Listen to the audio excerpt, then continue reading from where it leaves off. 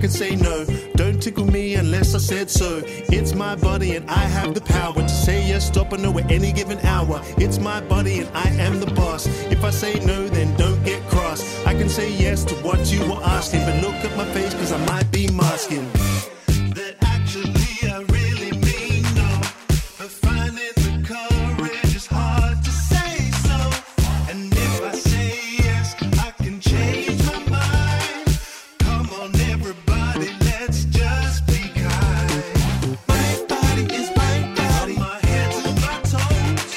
My body is my body, on the other side what is it called? My body is my body, from my head to my toes.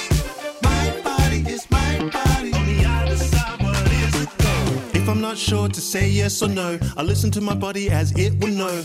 In my tummy, yeah, I might feel sick, or my legs might feel heavy as some bricks. Maybe my heart is starting to race, or I feel so hot all over my face. This is my body saying no. Now I'll use my words to let people know that my body is my body, from my head to my toes.